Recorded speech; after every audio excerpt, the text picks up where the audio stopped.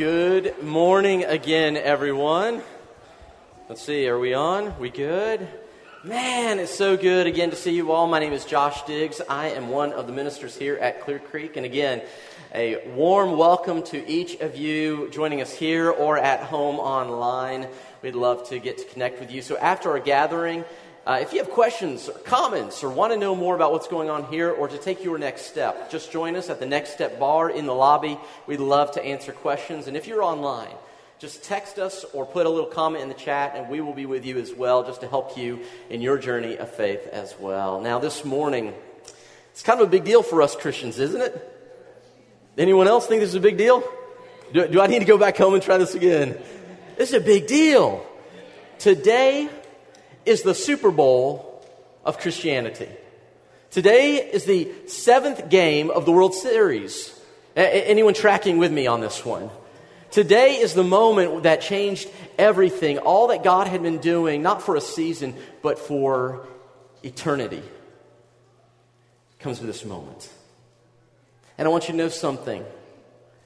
Everything God planned before time began that happened there on the cross, then the resurrection of Jesus, is all to then come to you this morning. Do you understand that you are the purpose for God's resurrection? If it was not for you, if it was not for me, Christ would not have died or needed to be raised from the dead. Do we understand each other here? It is because of us and because of our friends and neighbors, because of this world, that Christ did what he did. And so I hope this morning you take hold of the goodness of God and that even if you're a skeptic, if you're kind of kicking the tires of faith, that's okay. But would you just at least consider the possibility that all that we're talking about is for you and because God loves you. Now this morning, as we get into the lesson, I want to teach you on this resurrection morning what I call the seed principle, the seed principle. And whether you're a Christian or a churchgoer, whether you have never darkened a door before today, whether you love God, don't know God, not sure about God, doesn't matter where you are, here's the reality. You already know, and whether you know it or not, are living out the seed principle in your life. In fact, this is a fundamental truth that goes back to the resurrection. And if we will grab onto it, it has the potential to change everything. But before we get into that, can we just agree that it is so nice to see springtime finally coming around? Anyone else just so glad to pull out that Claritin and just be, man, it's like, it is here.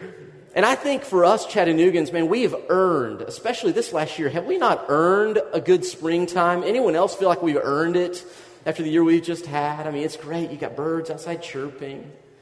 You've got people eating every meal outside, even if it's in the 30s like it is today, because doggone it, we are Chattanoogans, and that's what we're going to do. And I love it because all of the potholes are in bloom. It's just a great, great time of year. So, one of the things I think we all love about spring is the desire and sort of this innate sense that we want things to be new, don't we?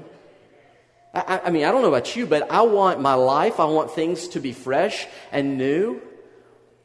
And as I've been processing this idea of newness, it's so interesting that this isn't simply a surface level desire, but it is a soul level yearning that we would have something and be new. In fact, it's amazing what we will do to try and feel new, isn't it?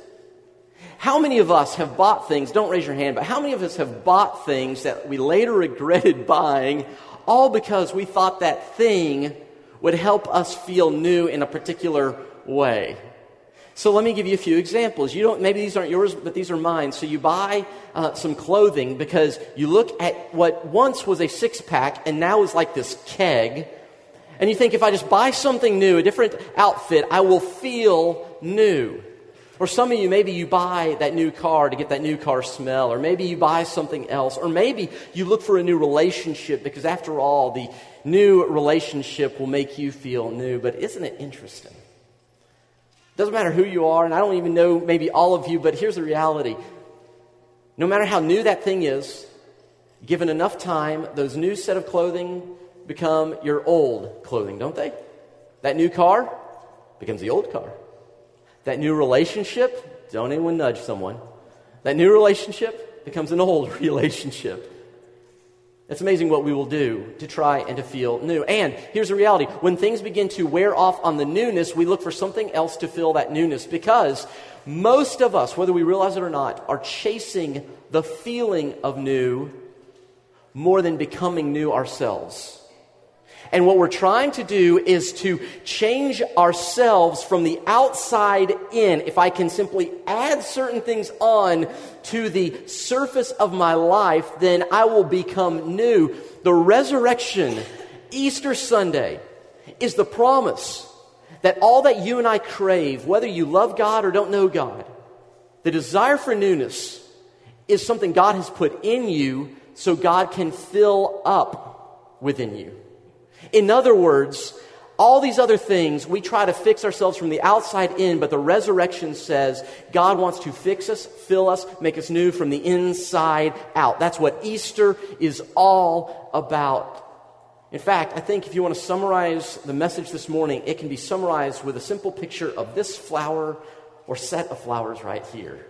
By the way, Jana Cannon bought these and brought these for this morning. Aren't they beautiful? Yes, thank you, Jana. I want her to help me in the future, so help me out here this morning, family. But think about it. This flower, you say, what does that have to do with Easter? I will tell you, I believe it has everything to do with Easter, because here's the reality. Let's do it this way. Show of hands. How many of you would say that you have a green thumb? When you're around plants, they just grow. Maybe you sing to them and apples pop out. Anyone in here? Go ahead and raise those hands high. Keep them up. Okay, there's like 4 of you in here. All right, I'm talking to a bunch of city folks, so I will go slow over the next few minutes here.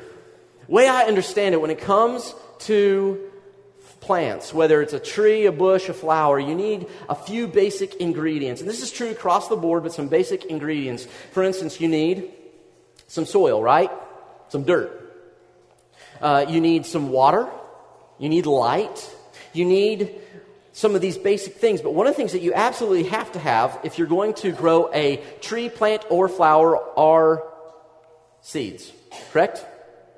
You can have dirt, you can have water, you can have sunlight, but if that's all you'll have is a mud pit. My children love those. You need seed to be able to produce a tree, a plant, a flower. Now, here's the reality. The tree, the plant, the flower start out as a seed, but when combined with these other elements, something happens within them. Let's talk basic horticulture for a moment here. There's this very interesting thing that happens with plants. In fact, you put a seed into the ground, put a little dirt over it, water it, let sun do its thing, and it begins to go through a process. Go ahead and put the slide up. It goes through this process of transformation. How many of you know what the name of that process where a seed goes from a seed to a tree, plant, or flower? What is that process called? Germination. Who said that over here? Way to go, plant nerd. I love it. That's awesome. That is so cool. Yeah, germination. Some of you are going, I didn't know I was going to get a horticultural, exam or teaching here at church. Well, listen, just don't ever say that we don't teach you anything at church. Yeah, so it's called germination. Germination is the process of a seed being changed into a tree, plant, or flower. But here's an interesting thing. Here's what they don't tell you in 10th grade botany class. One of the key things that has to happen for a seed to become a tree, plant, or flower is it has to die, doesn't it? The seed fundamentally has to die to itself. It goes into the ground. It no longer is a seed. It gives up being simply a seed to become what it was always meant to be. It cannot hold on to what it once was to become what it was always intended to be. Now, this is why we love spring so much, right? We love spring. We love flowers. We love spring because of the flowers, not because of the seeds. Fellas, you know what I'm talking about, right? You never rolled up to your wife on your wedding anniversary or maybe her birthday holding a bag of seeds going, hey, baby, I love you. Not romantic. And you've never had a friend say to you, hey, I want you to come over to my house and look at all my beautiful flowers. So you come in and you walk in, not a flower in sight, but there's just jar after jar after jar of seed. You've never seen that because that would be weird. If you do see that, leave quickly. They may have jars of other things in the house that you don't want to see, right? Because the point is not the seed, the point is the flower. Here's my point. For you to become who God has called you to be, bottom line, you and I must die to something to become who God has called us to be. This is the seed principle, and this is not simply something I'm coming up with. Jesus himself taught this in John chapter 12, verse 24 and 25. Let me give you a little context before we dive in. John 12, Jesus has just rolled in to the city of Jerusalem. We talked about that last week. That day is called Palm Sunday. And the crowds are cheering. The disciples are excited. It's the best time in the ministry of Jesus because everyone's happy. Jesus looks like the hero. The disciples think, finally, victory is ours. The people are so happy. But here's the interesting thing. The people who cheered for him to be crowned king on Sunday were cheering for him to be crucified on Friday. And Jesus knows that his time is very short. So he begins to teach fundamental truths you and I need to know so that his followers would be ready for what came next. And he begins to teach this in John chapter 12, beginning in verse 24. He says this, very truly, I tell you, by the way, whenever you see this phrase, pay attention. This means this is a truth from God. It's a big deal, principle for life. Hang on. Very truly, I tell you, unless a kernel of wheat falls to the ground and what? And dies. It remains only a single seed. Jesus is saying to his followers, I want you to understand something, that the seed is not the point. What it produces is the point. But the seed cannot become what it was intended to be without first dying. And he's going to unpack this now. He says in verse 25, but if it dies, it produces many seeds. I love this phrase. In fact, this is the idea of regeneration, isn't it? You see, with a seed, it dies, it produces a flower, but that flower produces many more seeds. In other words, the death of the seed creates new life for many more. He says, but if it dies, it produces many seeds. Jesus is referring to something I'll explain in a moment. Anyone who loves their life will lose it. We'll talk about that in a second. While anyone who, interesting word, hates their life. This is such a strong word. Why does Jesus say this? We'll come back to it. Hates their life in this world will keep it for eternity. Jesus is making a few very important points. Hang with me here. Jesus is saying the seed principle is simply this. That some of us are holding on so tightly to our lives that real life is literally slipping between our fingers. Something has to first die for new life to come about. So why does Jesus use this word hate? What is going on? See, Jesus is teaching his followers in metaphors and parables. He did this throughout his ministry, didn't he? And I love his followers because they're not the sharpest bunch of sticks, but they're sure trying. And they don't understand what Jesus is saying, but they're over there, they're taking notes like, oh yes, a seed. Boy, that's good, Jesus. They have no idea what he's talking about. So he's going to explain it a little bit more. And he's trying to help them understand this principle, but he says, for you to experience the fullness of life, you first have to hate your former life. Why does he use the word hate? That's an extreme word, isn't it? Well, Jesus is trying to contrast something for us. In fact, that word hate can mean these things. Hate can mean to deny, to reject, to bury. Unless you deny your old life, reject your old life, even bury your old life, you can never experience the fullness of life. But if you will deny, reject, or bury your old life, he promises, go ahead and put this up, that they will have eternal life forever. In other words, there's this great exchange happening. And you know this to be true in your life, don't you? You've seen this happen, haven't you? That you cannot experience a new thing while holding on to the old thing. For instance, how many of you are married? Let's see some hands in here. Anyone married? Fantastic, fantastic. How many of us know that if you're married, you cannot be married while holding on to living like a single person? Would that go very well for any of you?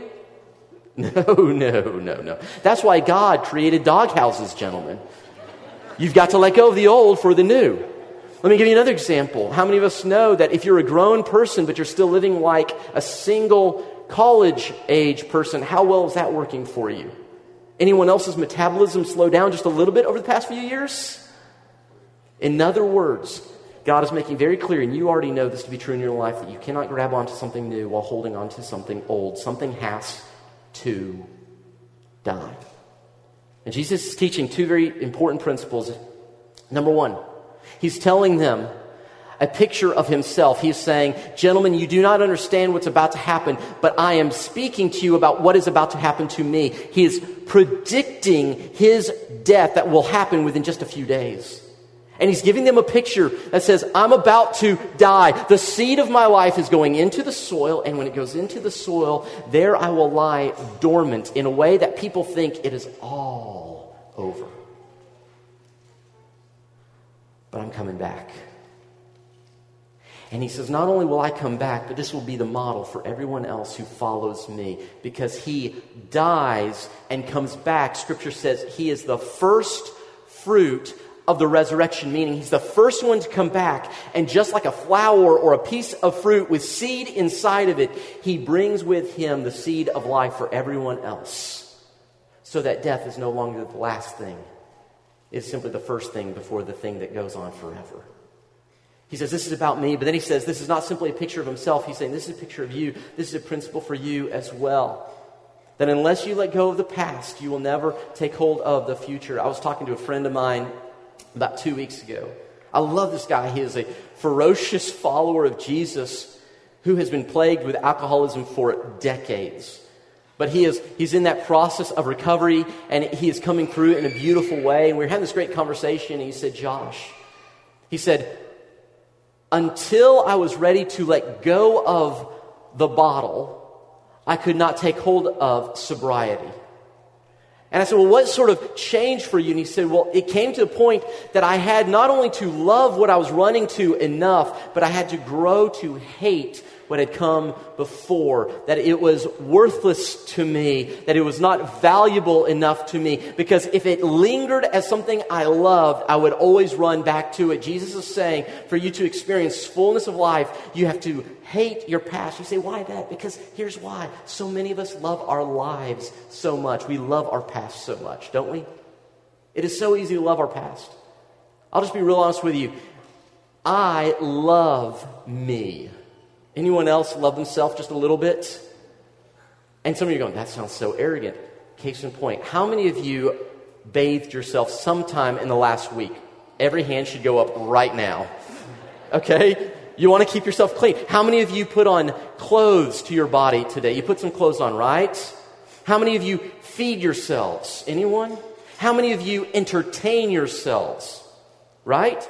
How many of you give yourself good things? Here's what I'm trying to tell you. You love yourself just as I love myself. But sometimes I love the bad things about myself as well. I love my stubbornness. And here's how I know. Because I don't want to give up when I'm in an argument. I love my pride. Here's how I know. Because I don't like to admit when I'm wrong. I love my way of doing things. And here's how I know. Because I'm not willing to change what I'm doing. In other words, Jesus' principle is true. Not only must he die to bring life, but I must let go of my old life to experience new life, and so must you. Your old life, here's the point, your old life has to end for your new life to begin. So let's just take a moment of evaluation here. If you were to draw on a piece of paper your old life, what words would define your old life? What words would be the categories by which you'd say, yes, that's me? Are there things in that list that you'd start saying, now that is not who I ought to be? See, here's the reality. Some of us are saying, I can see the list, but we say, I have no power to put that to death. And if that's you, that's what's so good about Easter Sunday. Because it's not simply that we let go of the old, but it is also that some of us have to let go of all the good things that we thought earned our merit before God or earned our value before other people. It is the willingness to say, this does not make me a flower, a tree, or bush. A person trying to will themselves towards greatness on their own is still a seed. You have yet to become who God called you to be. And the only way to become who God has invited you and designed you to be is to lay yourself down in an act of submission, admitting the bad and the good that you've held on to as your marker of life and saying, this doesn't bring life. And the more that I've held on to it, more I have seen real life slip between my fingers. The more that I have to be right in my marriage, the more I see the relationship slip between my fingers. The more that I have to prove to my children that I'm the boss, the more I see that slipping between my fingers. The more that I feel like I have to prove myself in my job or prove myself in the community in which I live, the more I see the joy of life slipping between my fingers. Something has to die before something else can come to life. And so Jesus paints for us this picture. And I love what happens in Luke's gospel. This curious thing begins to happen because Jesus goes into the grave. And by the way, I just want to be very clear for all the skeptics who may be here or online. It is a historic fact that there was a man named Jesus who died on a Roman cross. Not only do Christians affirm that, but so do secular pagan historians. And it is also a fact, according to all of these historians, that Jesus Christ was buried in a tomb. And I just want to speak for just a quick moment for those who may be wondering about this whole thing. Let me just tell you something. We believe Jesus rose from the grave, and you need to determine what happened to Jesus as well. There's really only 5 options. Let me just give this to you. This is an aside, but I need you to hear this. There's really only 5 options for what happened to Jesus' body. Number 1, we know that his body was gone, by the way. And there's only 5 options. Option number 1 is that his disciples, Jesus' followers, stole his body, right? Now, if you believe that, what it means is they had to go fight off the armed guards in front of the tomb, roll the stone that was placed in front of the tomb away. By the way, this stone was between 1 and 2 tons. Not light at all. They had to then get the body of Jesus and sneak out, and they hid it. That's one view. Second option is that the religious leaders, the Jewish religious leaders who had Jesus put to death, stole the body of Jesus. Now, if you believe that view, then when all the disciples begin to claim Jesus rose from the dead, what would the religious leaders need to do to prove that Jesus did not rise from the dead? Show the body. Never did. Third option is that Jesus didn't really die, that he simply fainted from blood loss and agony on the cross. This is the view that some hold. And some people who hold the view that that's what happened say, well, he must have fainted. They thought he was dead. They pulled him off the cross. Now, if you believe this, they then wrapped him in roughly 90 to 100 pounds of gauze. They then shoved him into a tomb, stone guards.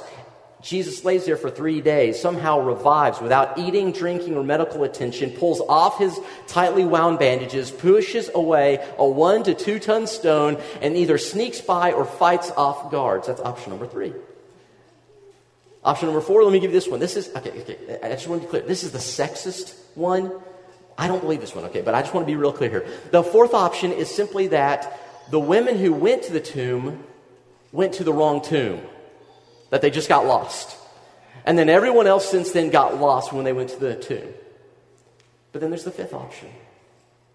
The 5th option, when there's no body, is that Jesus' body literally, physically, got up by the power of God. That God miraculously moved the stone, and when these guards saw what was happening, when angels appeared to them, they fell down like dead men, and the resurrected King of the cosmos stepped forth. And that's what we believe. And listen, it is only if that is true do any of us have a hope for resurrection in this life and the next. See, on my own, I do not have the ability to put to death what is really wrong with me. And I do not have the ability to resurrect myself. If I did, I would have already done it, family. And you would have too. And so this beautiful moment happens there on Easter Sunday. After Jesus has been in the tomb, these ladies come to finish the burial process. And when they roll up on the tomb, they're expecting to see a stone and then a body. But there is a stone rolled away and there is no body. And they're going, what is going on? In fact, we're told in Luke, all they see are a couple of angels. Wow, angels. These angels sitting on a little park bench there right next to it. That's not really in the text, I made that up, but the rest of it's true. And they're sitting there, and the women see these angels, and they're terrified, so they fall down. And this is what Luke says. I love this. He says this, in their fright, talking about the women. In their fright, the women bowed down with their faces to the ground, but the men said to them, why do you look for the living among the dead? Jesus has the ability to take a grave and bring life. There's this interesting little detail that the Gospels make clear, that Jesus was buried in a garden tomb. Because Jesus brings life out of death. Final point, put this on the screen. Jesus is the only thing that can make all things new. This Easter, if you don't remember anything else, the seed principle is simply this. You have things in your past that you cannot move from unless you let go of. But the only one who can bring you into fullness of life is Jesus Christ. He's the only one who can take all the bad, all the garbage, and bring it new. Let me tell you why, and then we're going to call it a morning. I've had way too many conversations with some of you. You'll share something, some embarrassing thing, something that for which you're ashamed, and you go, oh, if anyone ever knew about this, it would just ruin me. And so you tell me, Josh, thanks for praying, but don't tell anyone. And I say, of course not, I won't. But then some time passes, and this has happened on at least 3 occasions in the past 4 months. I will be walking through the halls of this church, or I'll have someone stop me, or someone call me and tell me that you told your story to them. What once was a mark of shame and death, God began to do a work, and the thing you were most terrified anyone would learn about became the opening sentence of your testimony. This is what Christ can do, the resurrection He brings when we submit ourselves and trust that He will take our dead lives and He can bring new life. And this offers not just for some, it is for you as well this morning. And it's also true not just for those who have known Christ or think they ought to know Him. This is true for everyone in here. If you've never submitted to Jesus, if you've never said, I'm going to let go and I'm going to trust. This is also true for those of us in here. You've been a Christ follower for years. Isn't it easy to let go, but then over time begin to grab back on? See, Easter is not just for those who need to meet Jesus for the first time. It is a reminder for all of us that we need to meet Him again every day and say, I let go, I hold on, I let go, I hold on. And the promise is, He says, you hold on to me, I will never let you go. This is the principle. This is the promise of what Christ did on Easter.